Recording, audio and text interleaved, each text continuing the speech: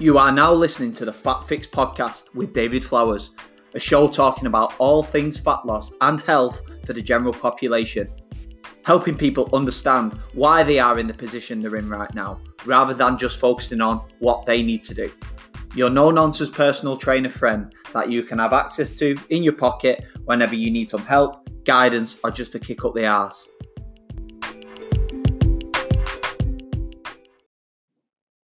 Hello and welcome to the Fat Fix podcast for episode number 24.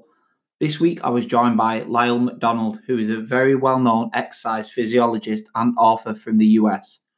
Lyle has been heavily involved in the fitness industry for decades and is someone whose work I, and I'm sure other fitness professionals, have followed closely for a while and found some of his teachings invaluable. In this episode, we discussed all things female fat loss. He delved deep into female physiology, such as the menstrual cycle, and he covered how you ladies can structure your nutrition around your cycle, and more importantly, how you can approach it without killing anyone or eating the house. Lyle does a great job of combining the science with practicality. This was truly a great discussion and one I hope all my female listeners will benefit from massively, and even other personal trainers who work with lots of female clients. So without further ado, this is episode number 24 of the Fat Fix podcast, Fat Loss for Females, featuring Lyle McDonald. Hi Lyle. Hey, good to see you, David. Thank you very much for coming on to the Fat Fix podcast today. Oh, thanks for having me. No worries. Just before we get started, Lyle, would you like to just give the listeners a little bit of a rundown on who you are and what you do? Sure. I've been in the field forever. I've gone from being a newbie to one of the old men in the industry. I got online in 1993, right after I got out of college. I'd gone to UCLA to study exercise physiology. Wanted to be a better athlete than I was. And I went through a couple different things and got into the research, right? I had to go actually read physical journals because we didn't have the internet yet. Got online as things were just kind of developing. People seemed to like what I had to say, wanted to pay me to write for these fancy new things called websites. And you have to realize, like in 96, 97, nobody knew any of this was. And everybody thought it was a fad. You know, now it is the world. And published my first book in, I want to say, 1998 on low carbohydrate diets. And I've just been around forever. I've done something like 14 or 15 books on various topics. I tend to float between sort of very technical books about every 10 years that exhaust me. And then I'll write sort of shorter stuff in between that's a little bit more targeted, mostly fat loss and nutrition. It's kind of been, it's funny, my degree is actually in exercise physiology, and most of what I've written about for years is nutrition, at least in book format. So yeah. And then I think what sort of spurred this is, for unimportant reasons, I started looking in great detail into women's physiology. It's a topic I'd put off for probably about 10 years. And I learned exactly why when I decided to write this book, because women are complicated. And I don't mean that to be critical. Men are simple from just top to bottom, inside and out. We truly are. Women are on a whole nother level. Their physiology, the changes, the differences. And as I delved into this, like I said, I realized why I had not looked into it for a decade, because it was exhausting. Partly because, I was starting from scratch. I had to learn the basics. I'm not a woman. I only have experience through many of these things indirectly through significant others. So I had to start from scratch. And the deeper I got, the deeper I could have gone. So anyway, this led to 3.5 years to get this woman's book done, which is actually volume 1. The project got so far out of control that I had to split it up. And the first volume is just diet and nutrition and fat loss. The second will be on training when it gets done. So that's kind of what got me from there to here a long way. Yeah, I think that's the main reason why I wanted to get you on the show today, because Sure. The book is fantastic. I've started reading it myself recently. I've been a big fan of your work for quite a while, and got the Rapid Fat Loss book. And I know a lot of people in the fitness industry know a lot about you.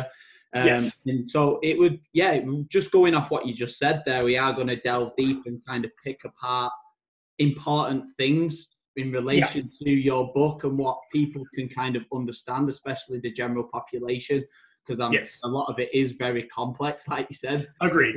Yes. Body and physiology is really complex. And yes. Yeah, I think it'd be a good place to just start with there, Lyle, in terms of why did you actually write that book? Because I know there is a lot of information out there with training and nutrition, and it does seem to be very geared towards men or just generic in general, without the considerations for women's physiology. So it'd be good to just touch upon that. And I touch on this in the book. Like if you look at historically, sport was almost exclusively men, right? I actually, in the second volume, I looked into the history. If you go back to the early 20th century, the first Olympics, there were exactly 0 women. And really, there were handfuls, and I mean, it very small percentages. Women didn't really start to enter sports until maybe the 50s and the 60s. And most of this was being driven by the Germans and the Russians, because they realized that they could win more medals by sending women to the Olympics because the competition wasn't as difficult. They pushed to have more women's events made. What's interesting is that's what got America to start caring about women's sports, because we couldn't let the Russians and the Germans dominate, right? The Olympics had long been, it was a place for countries to prove that their politics were superior through sport, right, during the Cold War. So things happened. Finally, in America, especially, we got something called Title IX or Title 12 at the end of the 70s. They basically said public schools.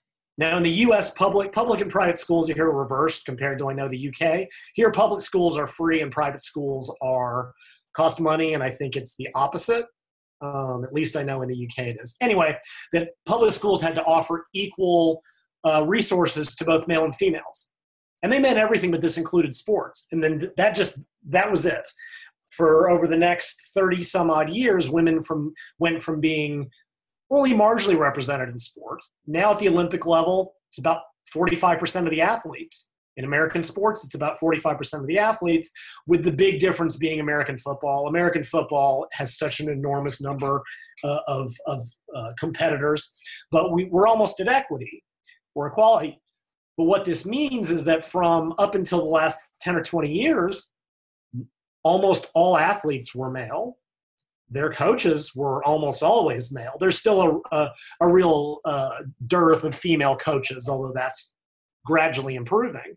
So the information was basically developed either for or on men, depending on how you want to look at it. Now, don't get me wrong, a lot of stuff we'll talk about, the generalities hold, right? It's not like fat loss and training for men and women has to be completely, there is certainly their general principles. Women simply have considerations that men do not have, will never face. And in many cases, the types of information that may be completely valid for, the average male may not only be less effective for women, but in some cases is actively harmful, right? And there's a lot of detail on this in the book, and I might touch on it. Like, women have to deal with menstrual cycle dysfunction, the loss of their cycle. Now, men can get into it too at the very extremes, men's testosterone, marathon runners and stuff. But the damage it does to women's bodies is much worse, and some of it can be permanent, and men just don't face that. So a lot of that information is either not as effective for women or in some cases actively harmful. So it was important to me to kind of do two things. Like, the book is about women. However, in many cases, I'm comparing, going, look, here's a woman's physiology. Here's how it differs from a male's physiology. And I don't want people to hear that means that men are the standard, right? It's not one is better than the other or lesser. They're just different, because that tends to get commonly messed up. So basically it was to go, here's what the differences are, and here are the implications of that in a practical sense for what women may need to do that differs from men. Yeah, it would be good to just touch upon the differences between men and women's physiology for those that may not be aware of the huge differences in terms of Sure.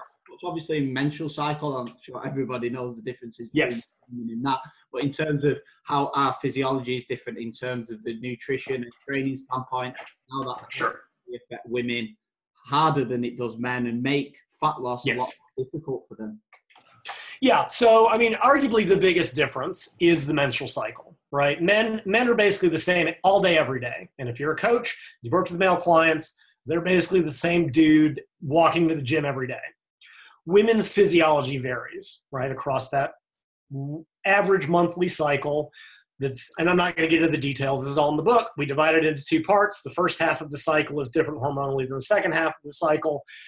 It changes how a woman's body uses nutrients, her hunger level, energy expenditure, and many women, not all, will experience differences in their performance, their mood, their coordination.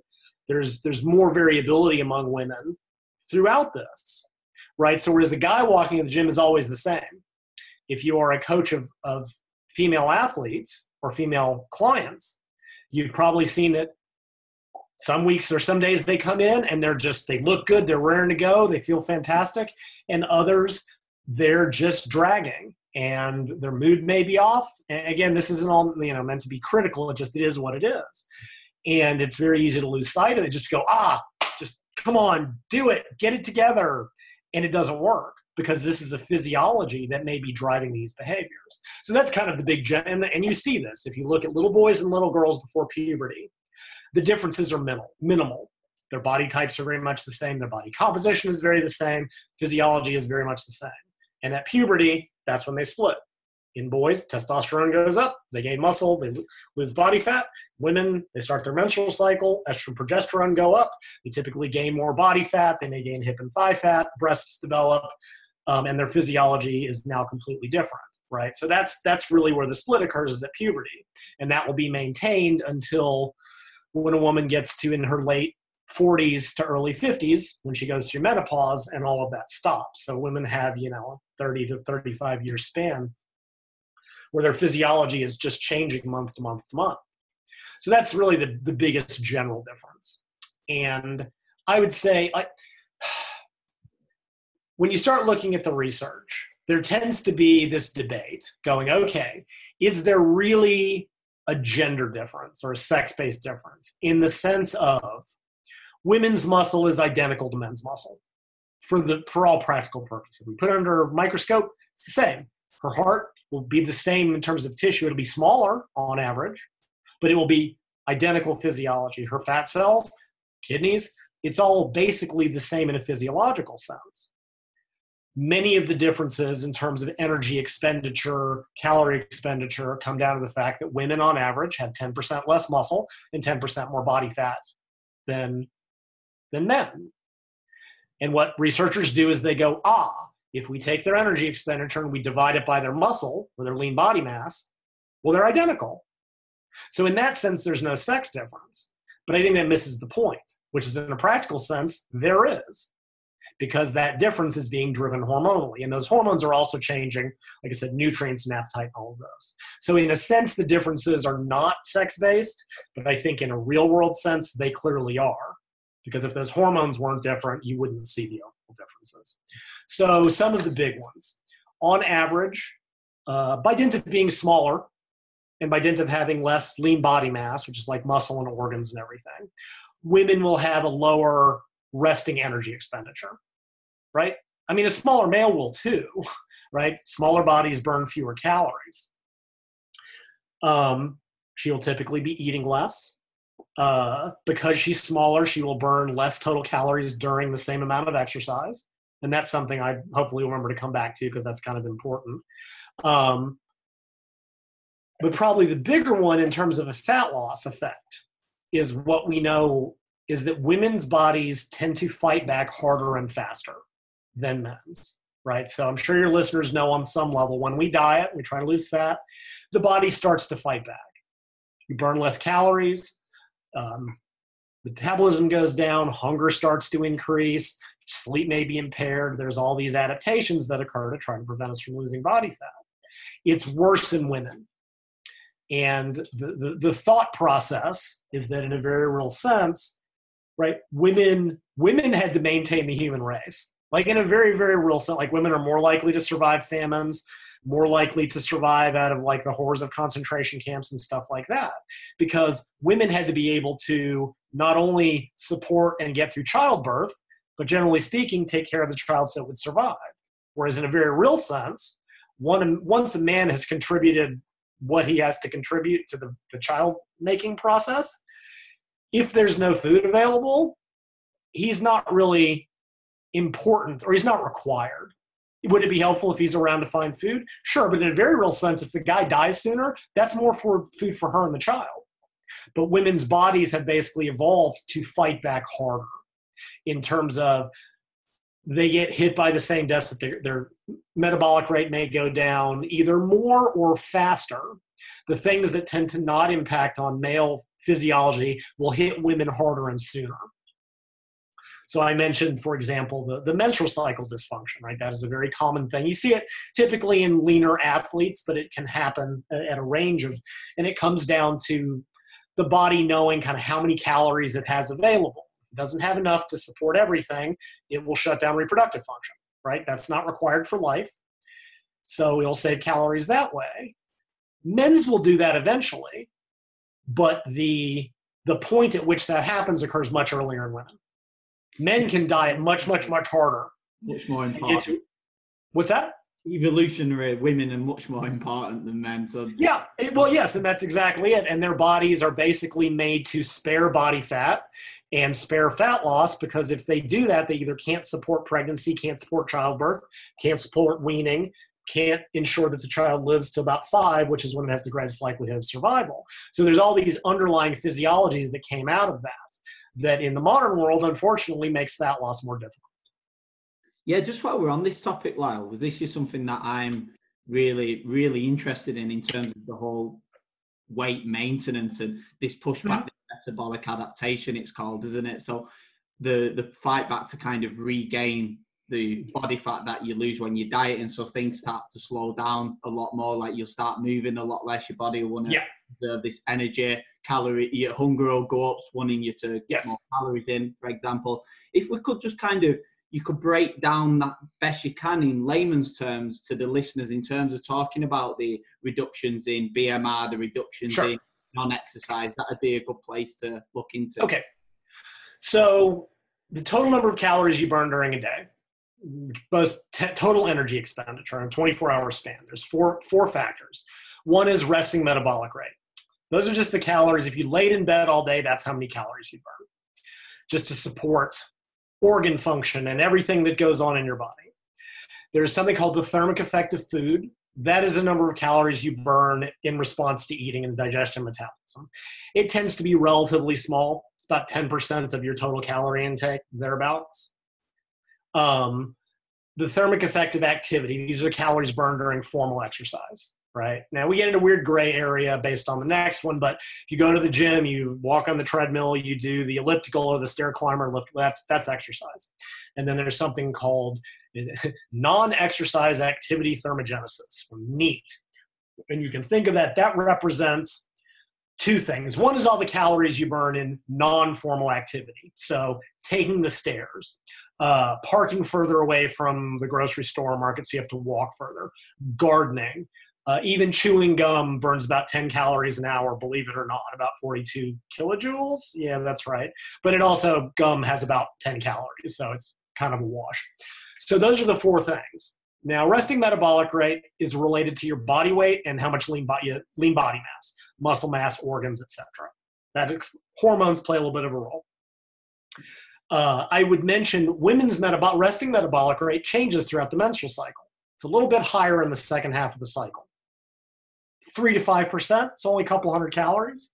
Fortunately, women's appetite usually goes up and they have cravings. It's very easy to overeat that. But there is women's are different throughout. Men's are the same all month. There's a difference right there. It's not big, but it's there.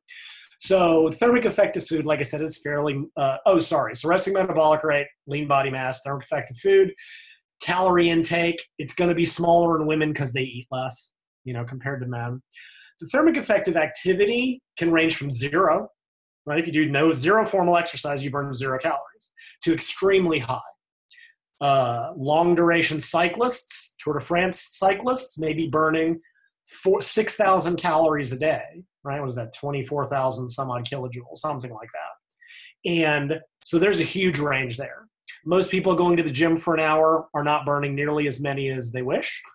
It's if you get 400 calories during that's a hard hour of exercise. And again, women, by dint of being smaller, will burn less than men.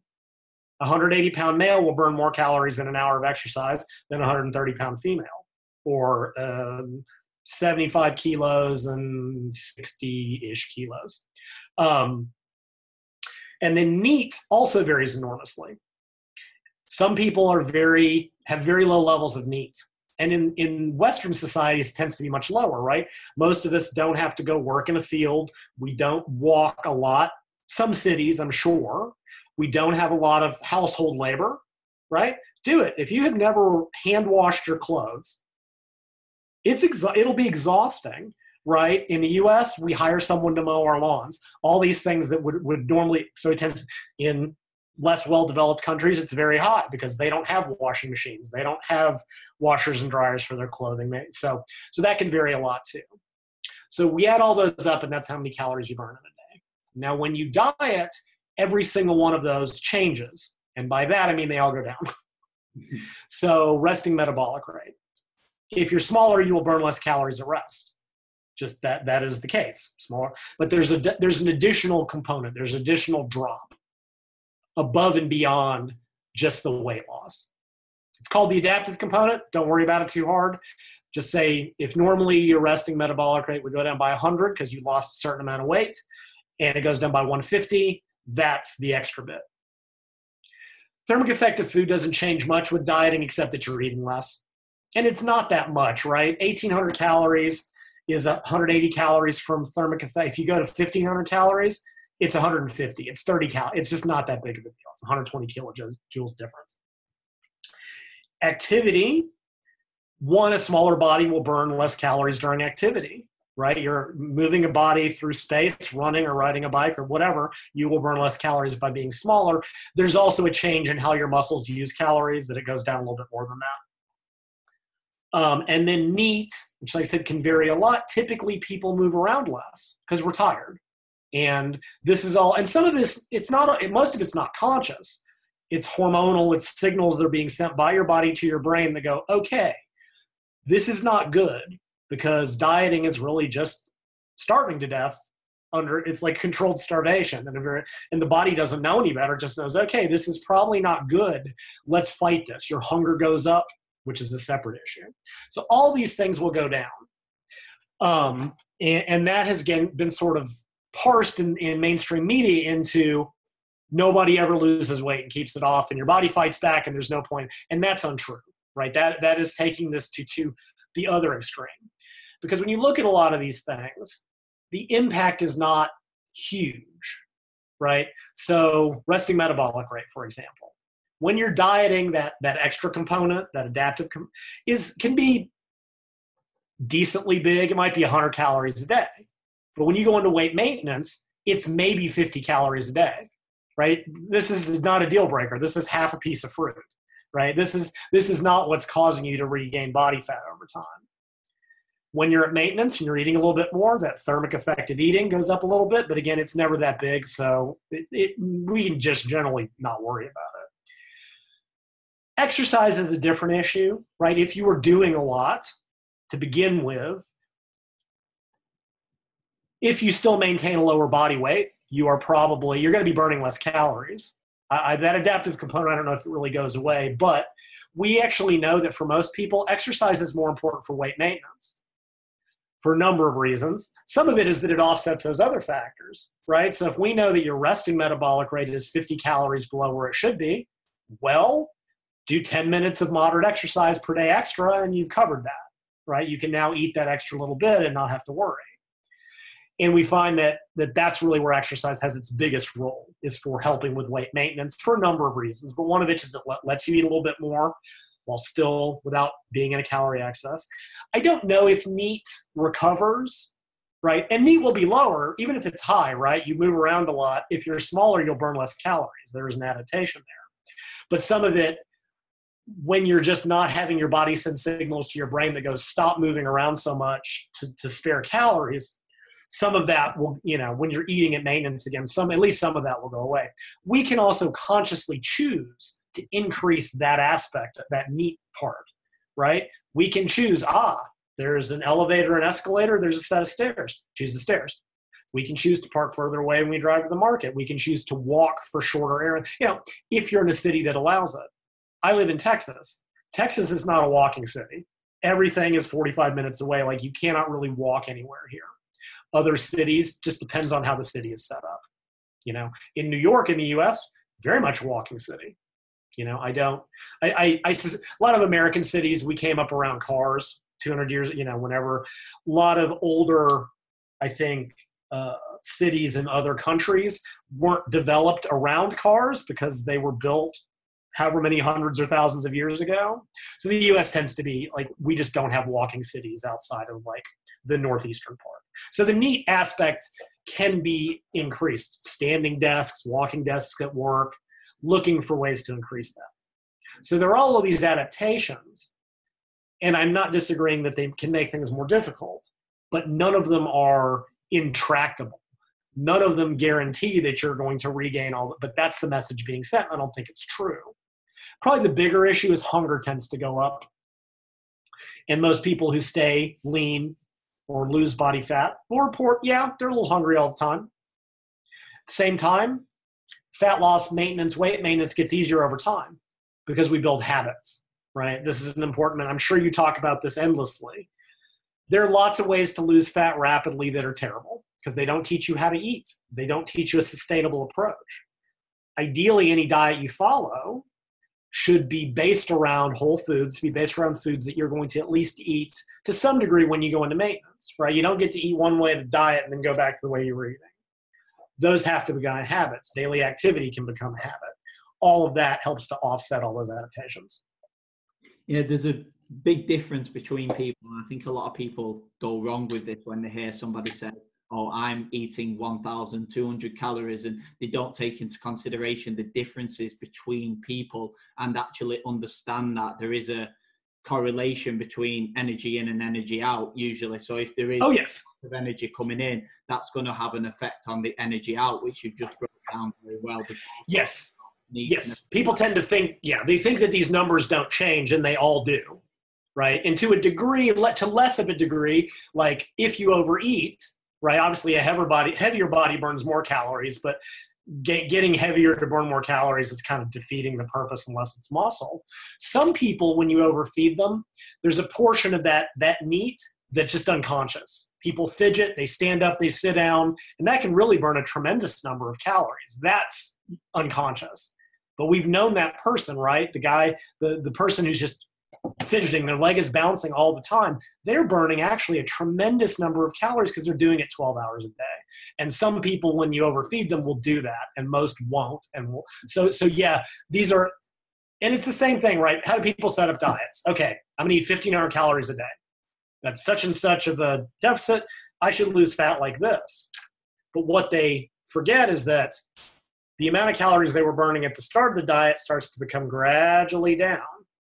Rather than losing in a straight line, they'll lose and they'll eventually hit balance because now their body is burning what they're eating. And the only way to continue fat loss is to either increase activity or decrease your calories. And that sort of brings me to a very roundabout way. This is a big, big, big difference between male and female dieters, right? Big males, right? 180 pound, 200 pound male, because he's big, he's burning a lot of calories at rest during activity, et cetera, et cetera. You'll look at these guys go, I diet, I get to eat 2,400 calories a day. I'm never hungry. And then 180 to 200 is 70 to 90 kilos. I got to remember to do the conversion. Whereas if you have a 55 kilo woman or 60 kilo woman, she may be down on 1,500 calories, 6,000 kilojoules a day. And that's just not a lot of food, right? But hunger is super complicated. I'm not going to get into it, but the physical filling of your stomach is part of it. And when you're a male and you've got, 8,000 kilojoules to work with, you can eat a lot of food and go, I don't see what the difficulty is. And a smaller female who's on, half that, it's just not a lot of food. And in the physique industry, in the fitness industry, when women are dieting to the extremely low levels, they call it being on poverty calories. They may be doing an hour, 2 hours of exercise a day, and they still are only eating, 4,800 kilojoules, and they're still like, it's tough. And even that, so that leads me to another difference. There was a study that's in the women's book, and I'll try to avoid citing too many of these, but this is just really interesting. There's always been a debate, do women truly lose less than men? And it depends on how you look at it. In absolute kilos, they do. But as a percentage of their starting body weight, they frequently don't. Right? You can't compare a 60-kilo woman and a 90-kilo male on the same diet and go, well, he lost 4 kilos and she only lost 2. Because if she's half his weight to begin with, they both lost the same percentage, right? So it depends on how you look at it. But another one said, okay, here's part of the problem. Usually when they do exercise studies for fat loss or diet studies, they go, okay, we're going to have both the women and the men do 45 minutes of exercise. Well, that 60-kilo woman will be burning significantly less calories than that 90-kilo guy. So 45 minutes of exercise is not the same for the two of them. He may burn however many, 500 calories or 2,000 kilojoules or whatever, and she may be burned 75% of that. So one set of researchers finally said, rather than doing time, let's have them burn the same amount of energy during exercise. We want them to burn whatever it was, 450 calories. Well, the men did it in an hour, and the women took an hour and 20 minutes at the same intensity. So when guys go, oh yeah, I eat 8,400 kilojoules, 2,400 calories, and I do 45 minutes of cardio, it's totally different. A woman couldn't eat that much to begin with, and that same 45 minutes of cardio is burning 75% as many calories. She's either going to have to work at a higher intensity or do more, right? And you'll see that. People be like, oh, women should never, be doing 90 minutes of aerobic activity is too much and it's bad for you. And it can be, don't make a mistake. But for smaller women, it's either that or starve because they only get to eat 1,000 calories, 4,000 kilojoules, right? They have to do more to offset being smaller. It's just the reality of the world. And men don't have to think about, like I said, lighter men. If you're, a 65 kilo male, you got to worry about this. But by and large, we're looking at much bigger differences in body weight. So there's another big difference. Yeah, something I've heard you speak about before, Lyle, in the podcast, and it's staying on the same in line with this metabolic adaptation that we've just been touching upon. When you spoke about leptin differences in males and females, which I found really, really interesting. Yeah. Could you just kind of go over that and kind of just touch upon what leptin is? Because I know that's a big play in all this kind of metabolic adaptation, weight regain. Yeah. Sure. So, and I'll try to, this is one of those that I could go down the rabbit hole for an hour and get as complicated, and I'll try to avoid that. So for years, they kind of knew that the body adapted, but they didn't know why. And in 1994, they discovered this hormone called leptin that was being made predominantly by fat cells, and realized that up until that point, everyone just thought, that fat cells were just a storage space. They didn't do anything. Now we know that they're releasing dozens or more of hormones that are affecting the body. Leptin is one of them. Leptin tells your brain, it tells your brain two things. In the long term, it tells your brain how much body fat you have, right? It's basically going just like, this is where you're at. In the short term, by that I mean a few days, it's telling your body how much you're eating and specifically how many carbohydrates you're eating. And don't get too hung up on that. Basically, it's just a signal to your brain that goes, okay, this is where we are in terms of how much body fat we have and how many calories we aren't eating. And that tells your brain what it should do. Because if your body starts to sense, oh yeah, we're eating less, we're losing body fat, we need to start some of these adaptations to slow that down, right? So that's the basic gist of it. Now, women inherently produce about 4 times as much leptin as men. Some of that is because they have more total body fat. But there does appear to be I think it's got to do with estrogen. It's been a lot of years since I looked into this, so I may get something small wrong, and I apologize for that. But it is hormonal. So right there, you can see that there's probably some sort of a difference that might be going on. And I'm not going to get too far into what. There's some evidence. A woman's brain may respond differently, like the same drop in leptin may have less of an effect in a man than in a woman. Sort of women's bodies fight back harder. This is one of the signals. That's kind of all we need to know. But so when you exercise, if you replace those calories, leptin shouldn't change, right? You're still at energy balance, right? You're still, but it's different. And there's a paper I cited in the women's book, and they took men and women, and they had them like exercise for 7 straight days, but they had them eat enough to offset the exercise. So if they did 300 calories of exercise, they ate 300 calories more, 1,200 kilojoules. And at the 7-day mark, and they measured leptin at the beginning and at the end. Now in the men, leptin didn't change. And the women, it still went down. Even though they were still technically at maintenance, there was a change in their physiology that might very easily, because the drop in leptin not only adapts the metabolic system, but it also tends to drive hunger. It's one of its many roles.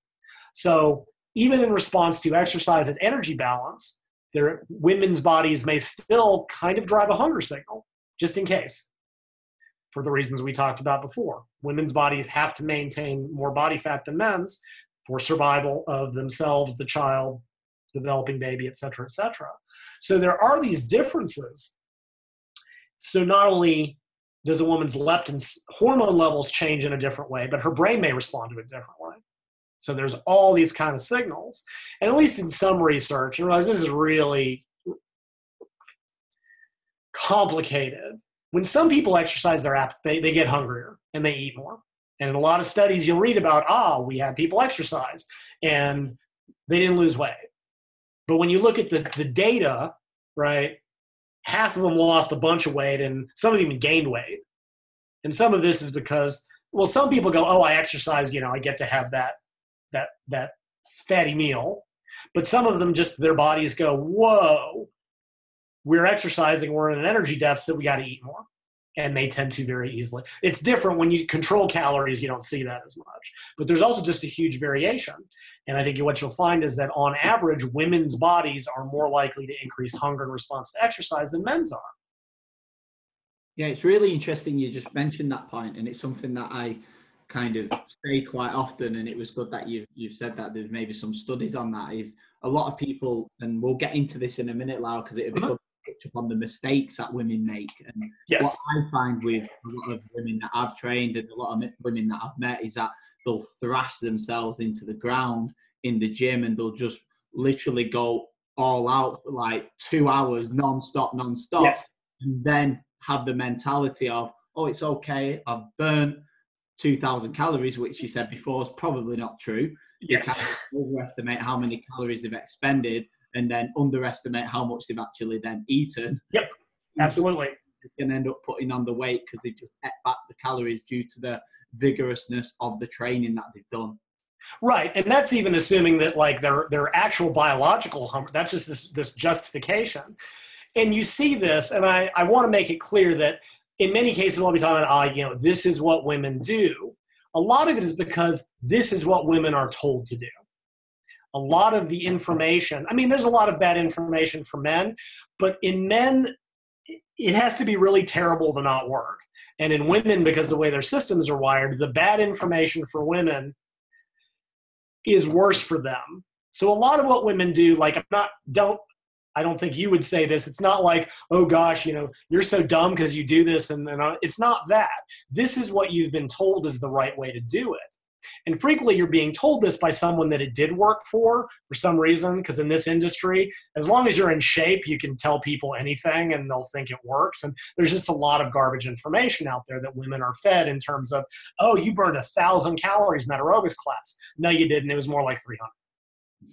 You'll burn, adding muscle mass will raise your metabolic rate. Okay, adding half a kilo of muscle will increase your calorie expenditure by 6 calories a day. And women don't eat. And like a woman might work hard for 6 months to gain what? 1.5 kilos of muscle, 2 kilos if they're lucky. At best, you raise your metabolism by 25 calories a day. It's nothing. Yeah. Right? Even if a woman were to gain a full 10 kilos of muscle, Like that's a career goal. She might raise her metabolic rate by 120 calories a day, which fine, it adds up, but that's a big piece of fruit. Right? That's a big apple. It's not significant, but that's the information that they get in the mass media. And what are women typically told? Starve yourself, eat as little as possible, do as much cardio as you can. If they do weights at all, and this is changing, but if you do weights, like don't lift too much because you might get bulky, right? There's a famous trainer, I'll not name, who has said women should never lift more than 1.5 kilos because they'll get bulky. To which I say, if women have a child, if they are carrying dishes or carrying almost anything in around the house, it weighs more than that. And somehow they don't get bulky. It's just nonsense. There's so much gibberish information out there that it's hard to not see why women have been misled. And it's through no fault of their own, but that's why we're here. So, right. And the other part of it is they thrash themselves and then justify being able to eat a lot. And what they don't realize is those calories you burned in the gym, well, you're exhausted later in the day. So rather than doing your normal non-exercise activity that you might have done, you go lay on the couch. So yeah, you killed yourself to burn, let's be generous. You killed yourself to burn 900 calories. You're now burning 300 less later in the day because you're tired. And you are justifying that you get to eat a huge meal that you think is only 1,000 calories, that's probably 1,500, and you wonder why nothing's working. So, and what you find is that often being more moderate in the gym has less of an impact on activity later. And as you get fitter, it helps. But if you're killing yourself in the gym, and worse when you're dieting, right? You're just exhausted. Like the diet is bad enough. And then if you're killing yourself at the gym, all you do is you go home and lay on the couch all day and you burn very few calories. So it ends up offsetting that. So yeah, so this is all, you're right, exactly how people approach it. Yeah, and I think when we've just spoke about the hard time women have anyway, physiologically, when it comes to dieting, if they do make the mistake of what we're speaking about here, thrashing themselves as well in the gym, they're getting that kind of double whammy effect on themselves. Yes. Like they might be unintentionally causing more harm than good, right? Yeah, it ends up just compounding it. And then something I see a lot of people do, and again, you see this in males. I don't want anybody to ever hear that like all women do this and all men do this. There's a lot of bad information. A lot of people do things badly. I'm talking in averages, right? So we know, for example, right? Well, I'll come back to that. Like, well, we know that when men exercise, they lift weights. Men don't generally like doing the cardio deck. When women want to exercise, they go to the cardio deck on average. Again, it's changing. Social media has done some good things, but that's been the traditional approach. Cardio deck, cardio is for women and weight training is for men. Never shall the twain meet. So yeah, so they absolutely, and they do but so let me back up. There's another practical aspect that women face that men don't. Women's body weight tends to vary throughout the cycle. Again, it depends on the woman and it can vary significantly. Like week 1, which is right after menstruation starts, is typically the lowest. Goes up a little bit in week 2 for ovulation. And it can vary, right? It could be kilo and a half, just depends on the woman. Typically goes back down in week 3. And then that last week, which is where in the US we call it premenstrual syndrome. I think overseas they more commonly premenstrual tension. That final week is typically when body weight can go up very significantly. It can be up to 2.5, even 3 kilos. Women have all experienced this if they're going to, right? Their clothes fit, they feel puffy, their ankles may be swollen. This is significant. But what it makes, the difficulty is that it makes it very hard for women to track their progress, right? Because again, dudes are the same every week. I can go week 1, I was this, and week 2, I was this, and week 3, and I can look at them week to week to week. A woman's weight may already be going up, down, up, down, up, down, up, down every week. If they're trying to compare their body weight from week 1 to week 2, they're going to think even if they're on a program that's correct, they're going to think it's not working. Because even if they lost, let's say they lost 0.5 kilo from week 1 to week 2, their body weight's up 1.5 kilos because of water, it'll look like they've gained. And then in week 3, it'll go back down. And then in week 4, oh my God, I've been doing everything right for the last 3 weeks. and my body weight's up 2 kilos. My trainer doesn't know what he's doing. I quit because why would I, right? So women in a practical sense end up having to compare. You got to compare week 1 to week 1.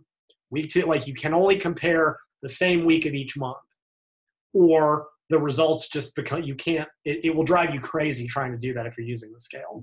So, but what happens there, kind of bring it back to your question. So dieters, they'll go in and women will, going to eat as little as possible.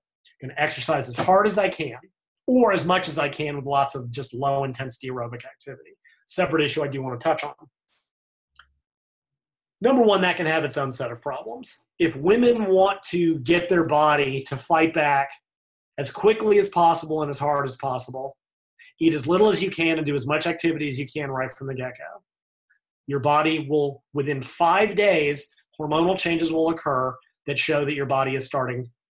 Thyroid hormone goes down, cortisol goes up, all these bad hormonal things, as little as 5 days if women do it like that.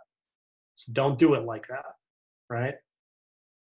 Not that there aren't extreme times for extreme approaches, right? You mentioned my rapid fat loss. It is an extreme diet, but it's low calories without a lot of exercise, right? You can do one or the other. You can do a lot of exercise and keep calories higher. You can do low calories, not, but when you do both, things go crazy. But one of the things that happens when you do that is frequently the body will just start to retain water in general. Not even, this is outside the menstrual cycle stuff.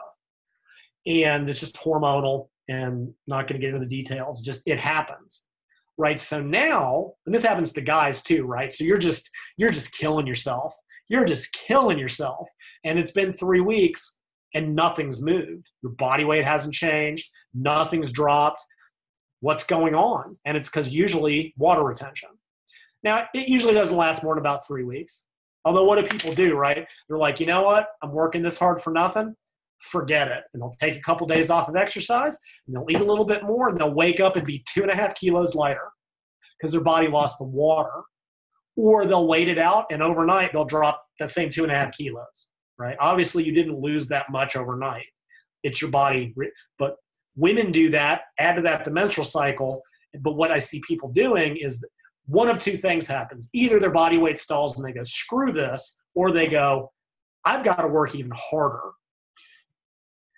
So they cut calories more, they increase their activity, or they do both. And they get into this horrible cycle where too much too soon causes water retention.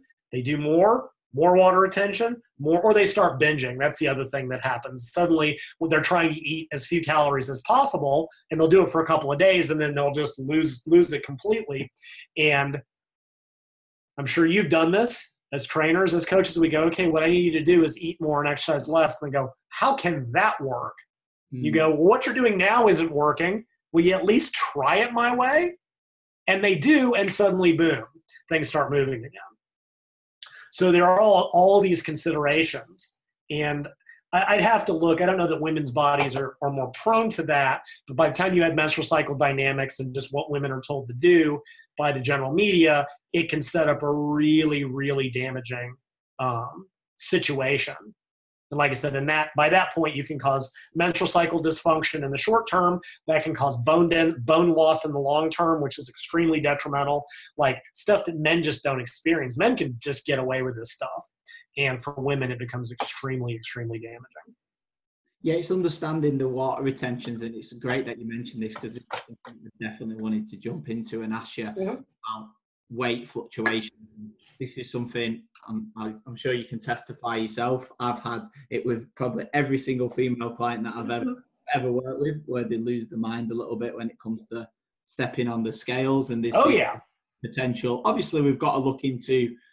Sometimes it could be poor dietary adherence to the caloric deficit, but a lot of the time as well, if they are saying they are adherent to what we've given, a lot of it is water retention that can potentially mask the fat loss, where they so much so just, as much as you tell them this, they still seem to not kind of get it or even listen and still freak out, especially if they are a very stressful person. Yes, agreed.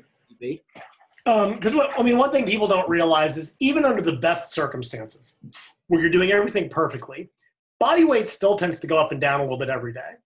right? Differences in hydration, how much you drank, differences in food. Like people don't realize that you can have, depending on how big you are, you can have anywhere from like a kilo to maybe 2.5 to 3 kilos of food moving from one end to the other, right? And I'm not going to give that example because it's gross. We're just moving on. But that alone, I've known power lifters who need to make weight and stuff, and you can check this. Weigh, go, weigh again. You'll see what an impact it has. And that's why a lot of these diets that are like, fasting or enemas, like they're clearing that out. Oh my God, I lost 3 kilos overnight. Sure, you cleared out the undigested food. So body weight already does that.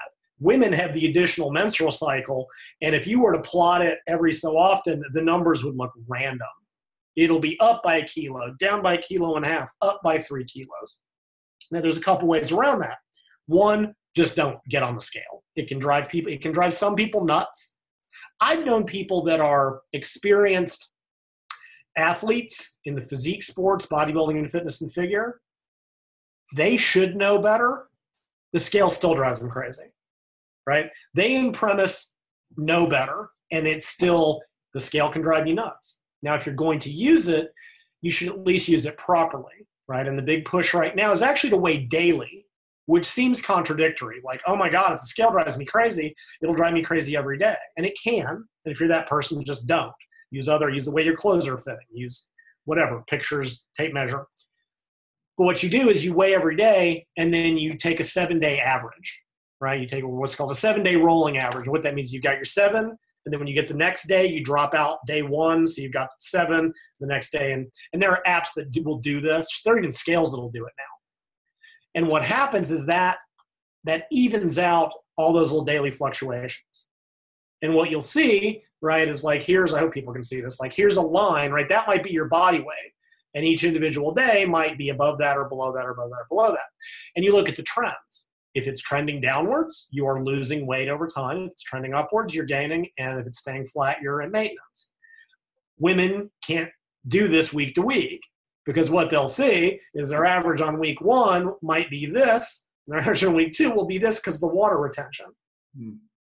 But if they compared week 1 to week 1 of the next cycle, they should be able to see, like I said, you have to use comparative values.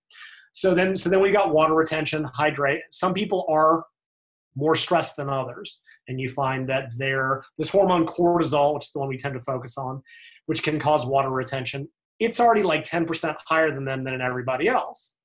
And I find they tend to have a certain personality type. And again, this isn't trying to be judgmental or critical, it is that they get very stressed over the smallest thing. They stay stressed, right? Like some of us, we're in a bank line, it's going slow, and you're just like, I've got somewhere to be. Like, what's the problem? And some people, they'll just get over it. They'll finally get to the bank. They'll go on with their day and be like, cool. And other people, hours later, just like, I cannot believe that I got stuck. And those people they are in this constant stress storm. And I found in general that they tend to be drawn to those very extreme diets, very extreme cardio types of excessive exercise. When it doesn't work, they go down that rabbit hole of must work harder. And what you need them to do is relax.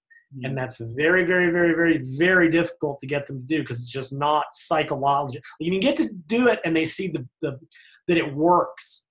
That starts to send the message.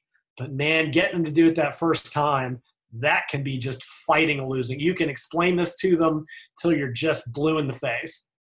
And you're arguing against just an inherent belief system. Again, some of which is just taught to them by the absolute garbage that's written about this stuff, which is oh so terrible.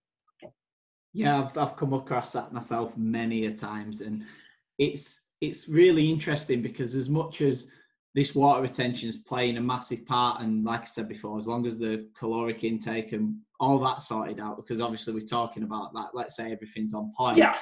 Water retention is basically it's masking the fat loss, therefore they're feeling the need to do more and more and more. Yep.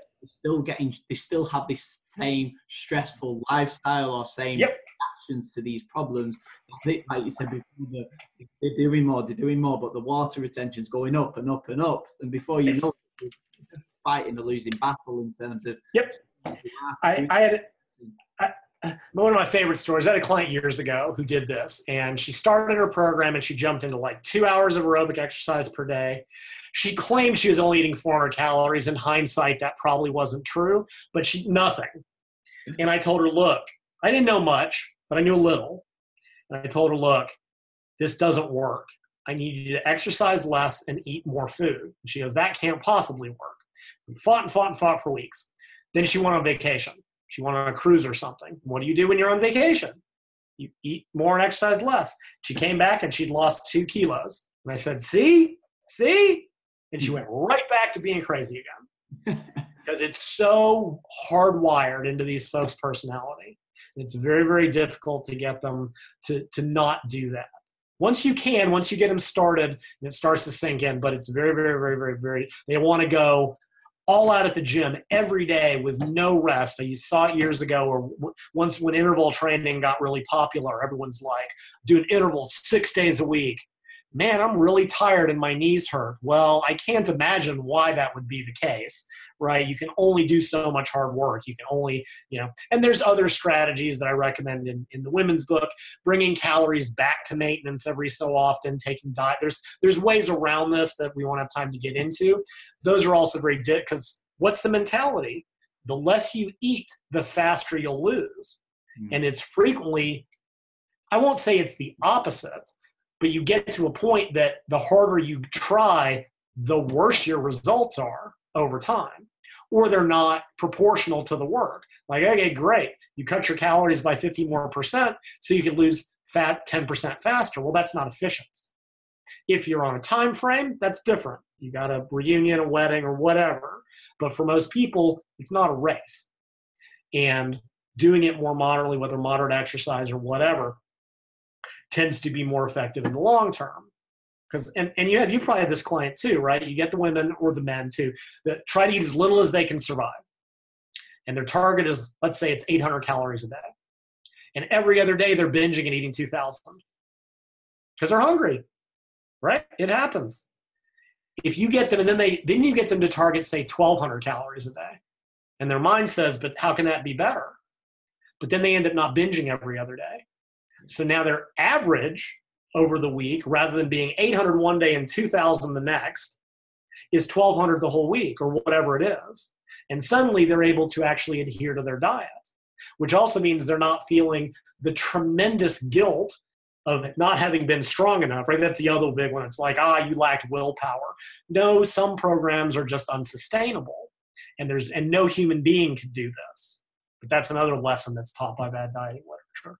So that's another potential benefit of doing, or they're like, I'm gonna do 2 hours of aerobics every day, and they do it for 2 or 3 days and either get hurt, they're too sore, they're exhausted all the time, and then they take the next 4 days off. Whereas if you had them do 45 minutes daily, they would probably sustain that. So frequently doing more is worse than for all the other reasons we talked about.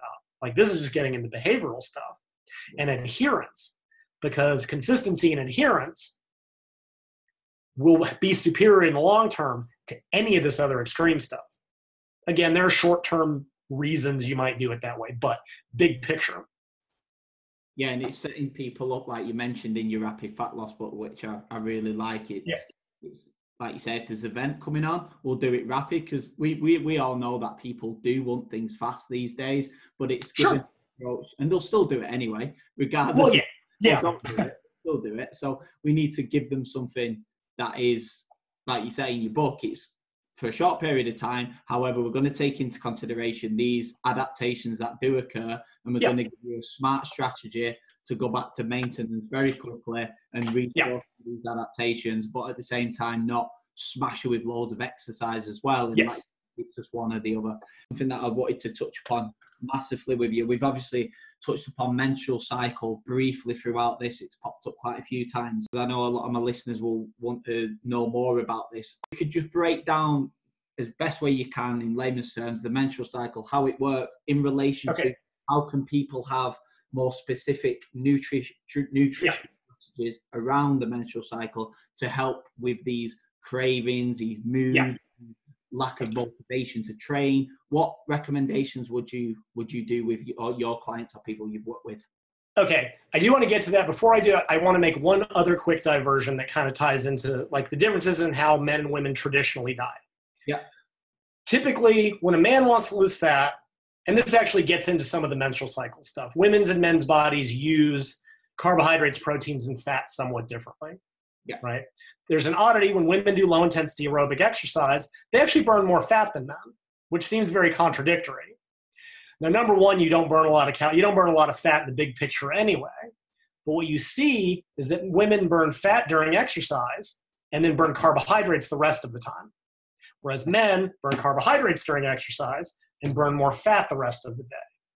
Now, in the big picture, what's more important? What you burn during that hour or the other 23? And it's the other 23. So women's bodies go from what kind of, they also tend to burn more fat that's in the muscle rather than in body fat.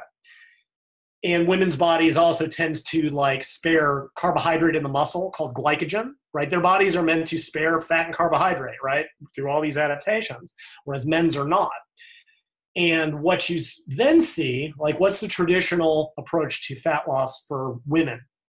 I'm going to do a lot of low intensity cardio, which A is not burning a ton of calories. B is not burning a lot of fat because the calorie expenditure isn't that high. But then they eat an extremely, typically high carb, low protein, low fat diet.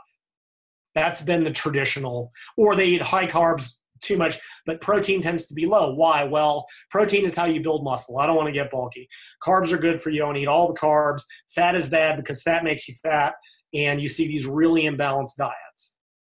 Now, what that ends up doing, right? So women are burning a little bit of fat during the aerobic exercise. They're eating and they're burning carbs the rest of the day, but they're eating a lot of carbs. So they're just like burning what they're eating. And basically their body is not particularly efficient at using fat for fuel is what ends up happening. Now, when men want to lose fat, what do? They lift weights and eat protein and fat. Men love low carb diets. What, I get to eat steak and bacon? Oh yeah.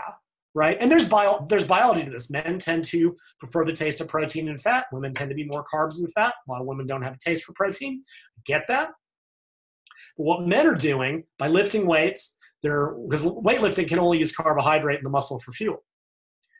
By not eating a lot of carbs, they end up reducing their overall muscle carbohydrate stores. That increases the use of fat for fuel during the day. So in a very real way, when women, because what do you see with, what do women do? They've done the cardio grind. They did 2 hours of aerobics a day, ate the standard diet and got nowhere. And then they find weight training, right? For whatever reason. And they throw themselves into the weight room. And part of weight room culture is higher protein, moderated carbs. And they will see more results in 3 months than they saw in 2 years. It's a magic trick. Like it's kind of mind blowing because they're not getting all those adaptations to too much cardio. And they usually are eating more. They're not getting all those adaptations to starving themselves. They're finally getting enough protein, moderated carbs. Basically, and I hate this term, they're turning themselves into fat burning machines with this. And other work shows that like when women do interval training, high intensity intervals, same thing. That can only use carbohydrate in the muscle. Yeah. Deplete muscle glycogen, they use more fat for fuel, tends to be more effective for women than even for men. So that brings us into the menstrual cycle. But basically, when women find that balance where they get sufficient dietary protein, are doing some form of high intensity activity, whether it's intervals, weight training, or both, some amount of, not saying low intensity is bad.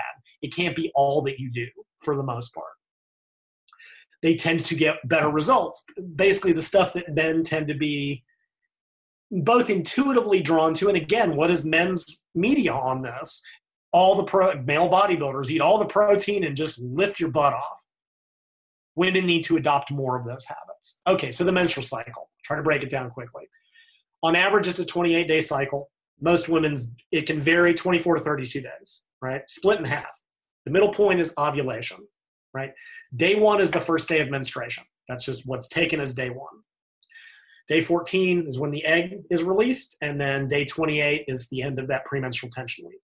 Okay, so first half is called the follicular phase. This is when the follicle, which contains the egg, is developing under hormonal effects. It is released at ovulation. It forms something called the corpus luteum. Second half of the cycle is called the luteal phase, right? Estrogen, one of the primary reproductive hormones, tends to be dominant in the follicular phase and tends to be have less of an effect in the luteal phase. Progesterone, the other hormone, very low in the follicular phase, tends to be dominant in the luteal phase. All right, so that's the overall scheme. That's probably the fastest I've ever described it. Believe it, seriously. This one, I mean, I spent a detailed chapter on all of this.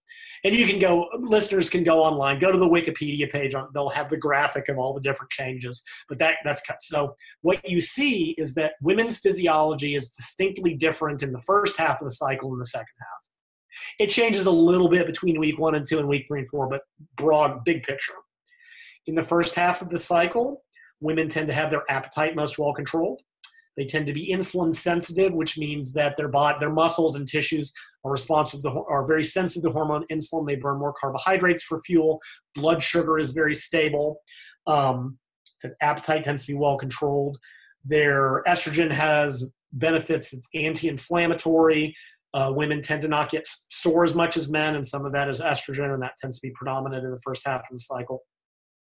So in the big picture, since women are burning more carbs for fuel and they're insulin sensitive, they would want their carbohydrates to be a little bit higher and their fats a little bit lower. Now, I'm not talking enormous differences, right? And in the book, I get into all kinds of calculations you can do. The difference is like 10 or 15% either. Like, I'm not talking about humongous differences between the 4 weeks. Protein, I tend to set fairly statically, right? I don't like to really see that change too much. Mainly we're manipulating carbs and fats, but that will tend to kind of give her the best to match that physiology, moderate protein.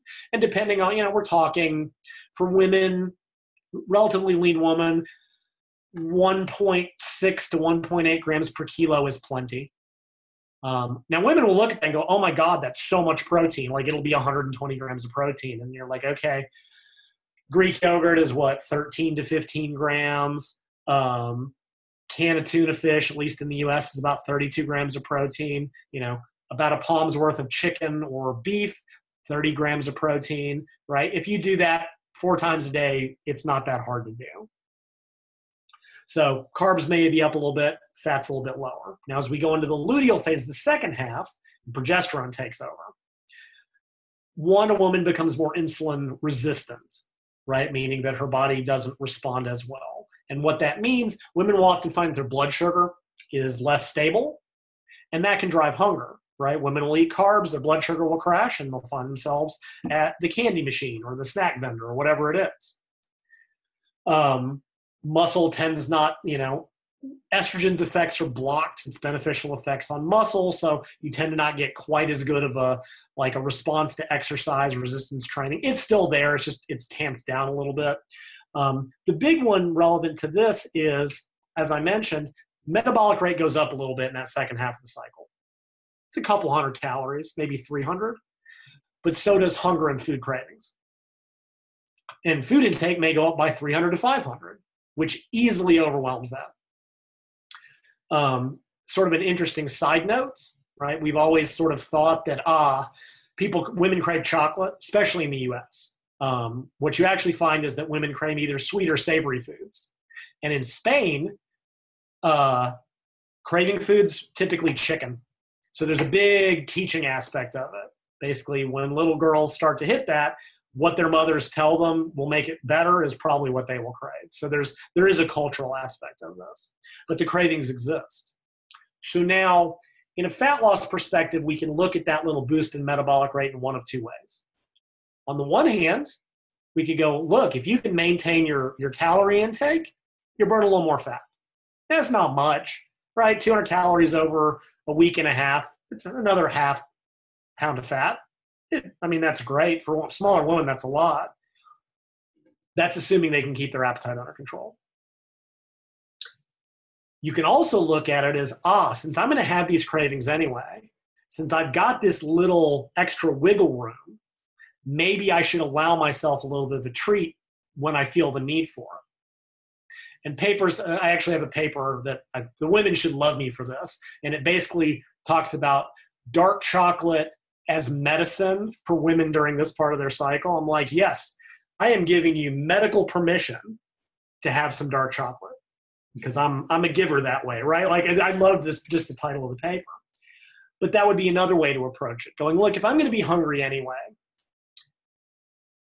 rather than try to deprive myself and end up binging, well, I'll just allow myself. Now, little is the key word here, right? It's very easy to eat a ton of chocolate very, very quickly, right? I'm not talking eat, a giant bar.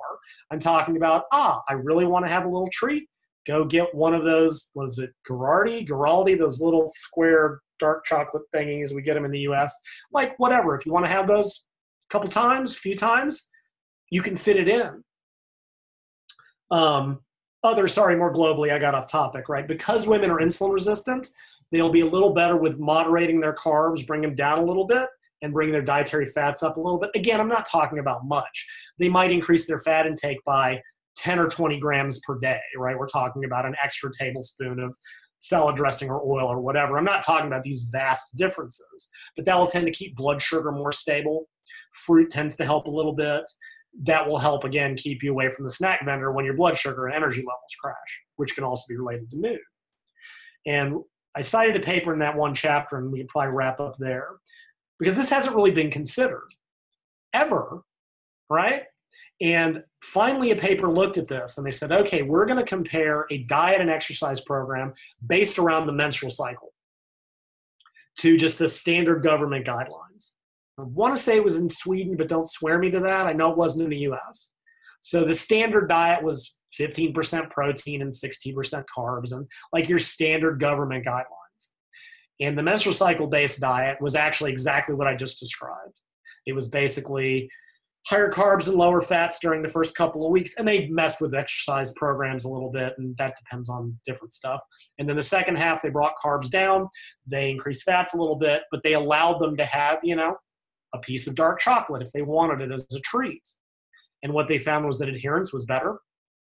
They found that in the women who were adherent, weight and fat loss was superior, because of course it was, right? Because now, rather than trying to fit a women's menstrual cycle into generic guidelines, we are fitting the diet guidelines into the biological changes going on in a woman's body. If you know you're going to be hungrier, either eat in such a way to blunt hunger, or you allow yourself the occasional treat, because that way you won't binge.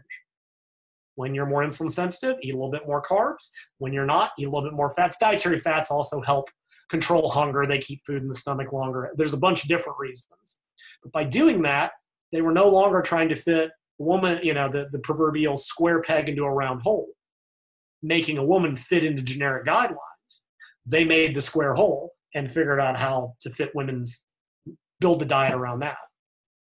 Yeah, that massively makes a lot of sense. I think, so in the first half of the menstrual cycle, you're mentioning about women can tolerate more carbohydrates and things like that. Would it be fair to say that you would up the intake of carbohydrates then, and that could potentially offset some of the cravings that come in the luteal phase of the...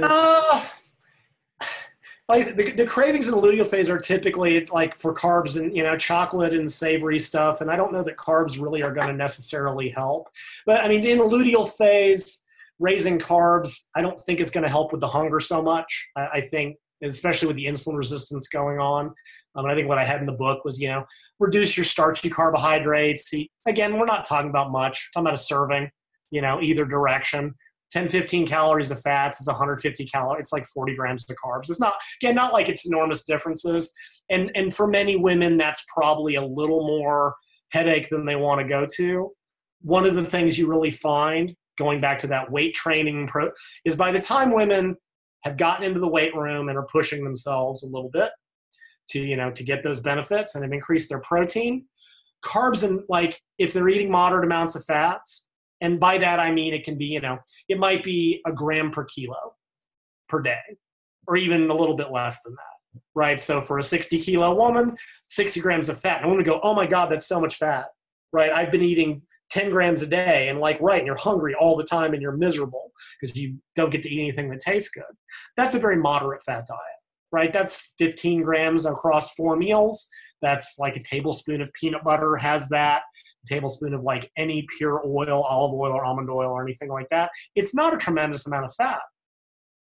especially when most people in the modern world eat way more than that.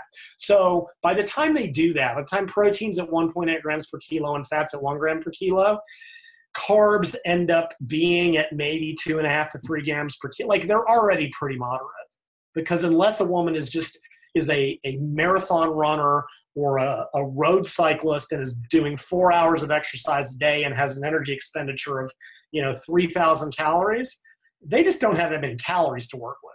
And when you math it out, they end up at moderate, moderate protein, moderate fats, moderate carbs.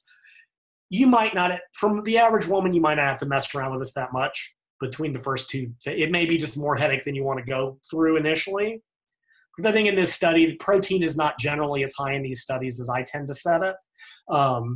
But we know that protein blunts hunger the best, and et cetera, et cetera, et cetera. So honestly, once they get a pretty good baseline diet of moderate, the differences between phases are so small that they're probably not worth the headache for most women.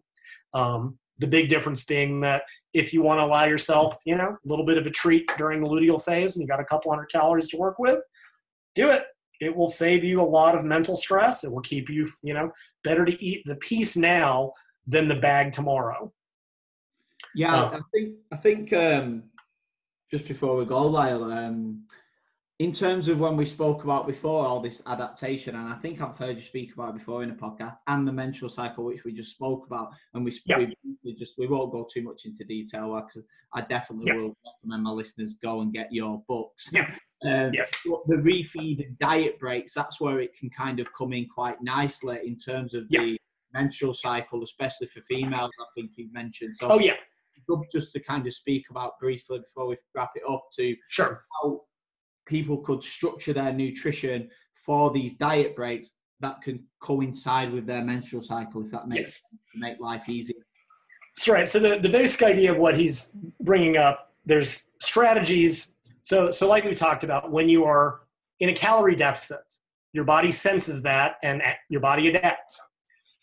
But by the same token, if you bring your calories back to maintenance, even your current maintenance, it will go, okay, we've got enough food. And over some amount of time, it will tend to de-adapt. Those adaptations will go away. So acutely, we talk about doing refeeds or bringing calories to maintenance, right? So you diet for 3 or 4 days, and then you bring your calories to maintenance for 1, possibly 2 days. It can get into very complicated patterns. Just going to talk general principles. And what that hopefully does is it bring hormones back up to normal. Your brain goes, okay, we got food. Let's kind of relax on the adaptations. And like I said, all this is in the book. It can get super complicated. Those don't work for everybody. Some people find that if they have that really high calorie day, they either overeat on the day, it may throw them off the diet. That's a very individual thing. But there's another thing called the full diet break. And what that is a phase anywhere from, I prefer 2 weeks. Some people will go only 7 days. Usually that's if somebody's kind of on an athlete who has to be in shape by a certain day. For most people, I think 2 weeks is better. And this is a phase where you deliberately choose to go off your diet. Now, when I say go off your diet, I do not mean go eat the world. I mean you're deliberately moving to maintenance. You are maintaining parts of your exercise program. You're maintaining most of what you've been eating. You're just allowing yourself to eat more. And what research has shown is that, one, when people do this in a planned fashion, right? What do most people do? We're dieting, we fall off the diet, we feel terrible, and we never go back. When you do it as part of a planned program, it's a very different psychology. This is part of the plan. Now, people will go, but that'll just slow my results. Well, in the short term, but in the long term, it'll make them better. And research has also shown that not only does this normalize your hormones and reverse the adaptations, it tends to make fat loss more efficient, which I realize is very contradictory to what everyone's been told. But this is what the research clearly shows.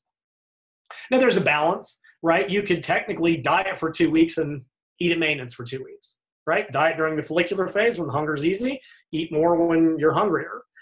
That will work, but it will make your diet take a very long time because you're only effectively dieting 2 weeks out of every 4.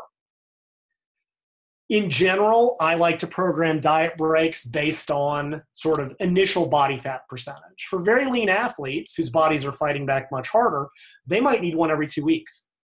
For someone who is carrying much more body fat, they might only need one every 12 weeks in a physiological sense. Now, they may benefit from it psychologically if they feel like going to maintenance. You know, it also allows them to practice weight maintenance, right? Because they'll make mistakes, and we all make mistakes, and you learn how to do it for yourself so that when you hit your goal, you know how to maintain already. But what you're getting at is, well, two things. One, and I think I'm the first person who's ever even come across this research or mentioned it. A question that nobody thinks to ask. When should a woman start her diet? Right? A man can start any day. We're the same every day of the week, of the year, of the month. For women, their hunger will be best controlled in the first 2 weeks. That's the best time to start a diet, right? Trying to start a diet when you've already got cravings and aren't feeling good, not really setting yourself up for success. I'm not saying it can't be done. I'm saying that from the standpoint of putting yourself in the best situation to succeed, that's the worst time to do it. So wait till after, like I said, day one is the first day of menstruation.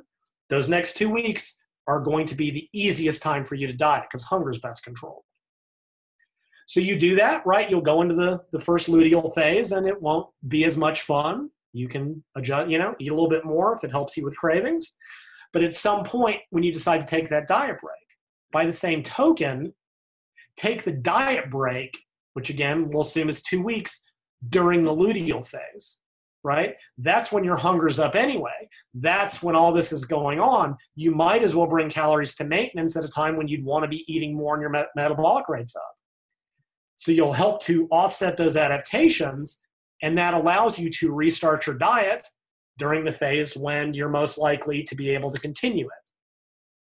Now, this won't always work, right? Obviously, if you're a personal trainer and you have a client come in and she says, I want to start my program, and she's in day 16 of her cycle, you're probably not going to tell her, I don't want, you may or may not, depends. You might just go, let's focus on, qualitative food differences. Like, it's not like you have to start actively dieting from day one to begin with. Usually as trainers, we kind of like, okay, let's look at your overall eating patterns. Let's look for the big red flags that we can fix. Like, let's not think calorie restriction. Let's think food modifications that can get you to where you want. So I'm not, you don't absolutely have to do this, and it may not always be practical, but in an idealistic sense, this is kind of the pattern that would work best. But certainly if you are dieting long-term and you want to do that diet break, if it's 2 weeks, do it in the second half of your cycle. If for some reason you only want to do 1 week, do it in week 4, right? That is, like I said, that is premenstrual tension week anyway. That is the week where if women are going to feel bad, that's when it's typically going to happen. If there's a week where you probably want to just increase your calories and not worry too hard when you feel horrible anyway, that's the week to do it. And then when you start feeling good again, after you start menstruating, then you can start back on your diet and diet for however long, 4 or 8 more weeks or 7 or whatever it works out to. Take another diet break, and you just kind of stair-step your body fat down while avoiding feeling like you're dieting forever, right? People don't think about this. If you've got a lot of body fat to lose, I tell you, you're going to have to diet for the next 6 months. You can't do it. Mentally, you cannot handle that. If I tell you, I want you to diet for 10 weeks and then take a break, that's much easier. Or 8 weeks. Go, okay, I can diet. Same thing with these refeed, these calorie maintenance days, if you include them. If I tell you have to diet every day for the next 8 weeks, I'm like, oh man, what a drag. If I go, hey, 1 day a week, I want you to eat at maintenance so that you can go out to dinner with your family or your significant other or actually have a life. Go, well, now I only have to diet for like 4 days at a time. I can do that, right? Anybody can diet for 4 days at a time. And that's a very different mentality. Same with exercise. If I tell you, I want you to train every day, you never get a break, right? If I say I want you to train 6 days a week and take Sunday off, you get a mental break because now it's only 6 days without a break rather than never. And there is a hugely different psychology to that. The example I like to use, and then we'll wrap up. If you're driving a long distance, right? This may be the U.S. thing, and overseas, if you drive a long distance, you've gone through 3 countries. In the U.S., you've gone through Texas because Texas is 16 hours from end to end and 8 hours through the narrow bit. But right, if I'm doing a cross-country drive where I'm going to be driving for 20 hours, I can't think of it in those terms. What I can think of is I'm going to drive to the next town where I need gas, which is 3 hours away. I can drive for 3 hours and then take a break. And I can drive for 3 more hours until I get bored and stop and go to sleep or whatever. Same thing here. The diet breaks break your dieting up into discrete time periods. Also, you can use diet breaks. Like, let's say, hey, I've been dieting. I'm going on holiday, vacation, whatever it is. Well, you don't want to go on vacation and be on a diet, right? I'm not saying eat everything you can, but you might as well go ahead. But again, plan it, because otherwise you're like, oh man, I've been on my diet and now I'm going to fall off my diet because I'm weak and I don't have any willpower. No, don't think that way. Just plan it. Go, okay, I'm going to take a week off because I've done what I needed to do for 10 weeks. I'm going to give myself a break. You are now in control of it. And when you start again, ideally in the beginning of your menstrual cycle or whatever, you can get right back on the wagon. It's a different way of reframing it, but scheduling wise, ideally, refeeds, if you can put them in the second half of diet break, second half of the cycle to restart your diet. If you use days at maintenance, those can kind of depend. They go in the week. It varies a lot. There's a bunch of information in the book, but general dieter, put it on a Friday or Saturday when you have social events, so you can go be a human being. Yeah, and not be that guy or that person who goes to the event and goes, "What do you mean there's no plain chicken breast for me?" Don't, or worse yet, take your food in a Tupperware. Don't be that person. Yeah, taking into consideration the psychology, but also, like you said, no one's spoken about it much, but the physiology of women. Yes. Something that's not been spoken about. And like I said, this is the main reason I wanted you on, Lyle, because you're putting a lot of work into this field, and it's great to see. And I'm sure a lot of women will appreciate this episode, and I hope so.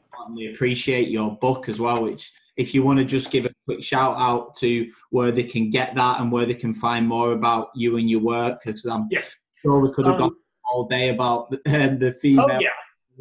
Well, I mean, that's why the book got so out of control. It would have been 700 pages if I hadn't broken it up. So my website is bodyrecomposition.com. I have some ridiculous number of articles. I think I've come up to about 600 because I've been doing this a really long time. Mostly on nutrition. I talk about beginner training and a lot of different things. My store.bodyrecomposition.com. All my books are there. Women's book, Rapid Fat Loss, which you mentioned. My original guide to flexible dieting, which I wrote 15 years ago. I just wrote a little book on birth control and athletic performance. That's another 3-hour pod. That is such a complicated topic. It took me months to figure it out. But a big question is women who are on birth control. I mean, it comes up all the time. Probably less so, if they're athletes, will it affect my athletic performance, my muscle gain? But more importantly, will I gain weight? Will I gain fat? Will it make it harder for me to lose weight or fat? I addressed all of this in what is admittedly a more directed booklet. The deal I made with myself was that no chapter would be longer than 5 pages, and I would not go down the rabbit hole of details that only I care about. And did a pretty good job. It's 50 pages across 10 chapters. It's got the science for the people that want it, but it's very applied. I talk about, make recommendations for different situations. So that's all that's at my store. My forums are currently down and they weren't active anyway. The best place to find me personally is in my Facebook group, which is called Body Recomposition, like everything else because that's my brand. I'm there daily. I always like to point out that I tend to be surrounded by people that are experts in their field. My group has a fantastic OBGYN, several top-notch physiologists. We got physicians. I got experts in everything. Any question that I can't answer, and there's lots of them, there will be somebody in my group who can address it with expertise. And I learn from them all the time. So it's crazy. People can have some rare condition I've never even heard of or experiencing something rare. And there will be 3 people in my group who are like, oh yeah, I went through that. It blows my mind on a daily basis. So to find me personally, and I answer questions and put up videos and research studies, and it's got all kinds of stuff in there. That's the best place to find me with questions or stuff like that. So Awesome. Thank you very much, Lyle. And it'd be great to, in the future, maybe get you on to talk about the birth control. Oh, no, absolutely. Yeah. Like you say, you think women's physiology is complicated, birth control is almost worse. Awesome. Thanks very much, Lyle. Thanks, David. Thank you for listening to the Fat Fix podcast, and I hope you all enjoyed today's show. If you have not already, please make sure you subscribe and you don't miss out on any future episodes. I also can't stress enough how much it means to me, to those that have left me a star rating and written review on iTunes. This will ultimately help me reach more people like you and really help them too. So please give me 2 minutes of your time to do this if you haven't already. Lastly, any shares and mentions on social media is also massively appreciated. I will see you very soon for the next episode. Thank you very much.